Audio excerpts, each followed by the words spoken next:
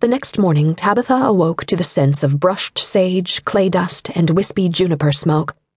She opened her eyes to see that already the sun was tipping over the edge of the horizon and pushing the crisp shadow of the east wall slowly down the west.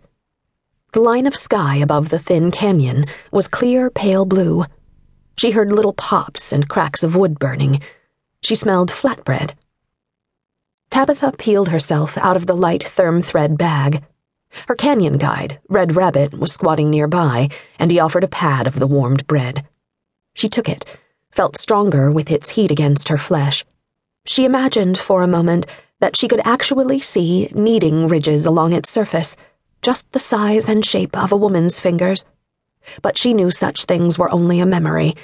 The flatbread was the result of metal machines churning in some far-off factory.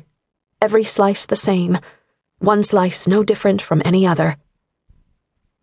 There was a small fire in the pit, surrounded by ashen rocks. Red Rabbit stood, then walked to the other side of it and sat down.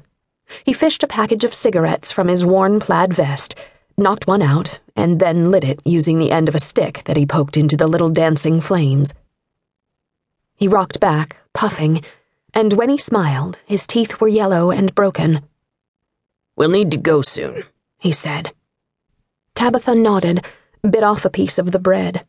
It melted against the roof of her mouth, washing her tongue with flavors of wheat and wood. The shadow line crept further down the west wall. The juniper burning between them cracked, spat. The thinnest of snakes, a gray tendril of smoke, slithered toward the morning sky, but it did not break the lip of the canyon. Red Rabbit looked up at the blue. "You will really go to Acoma, to the old pueblo? The new town isn't far away, on the Rio San Jose. Good bars. More to drink than Acoma." Tabitha said nothing, only nodded as she ripped and chewed. Not for the first time, Red Rabbit frowned at her plans. "Why? No one lives there. It's dead. Has been since the times of Greyfeather, since after the skiffs came, painted it red." Greyfeather, red paint. Tabitha had to fight the urge to wince with each of the words. Red Rabbit couldn't know that Greyfeather, old as he was, had been her father. That he'd symbolized his name with a single goose quill among the contrasting colors of his Sitsenit's mask, green for sky, yellow for earth, black for night.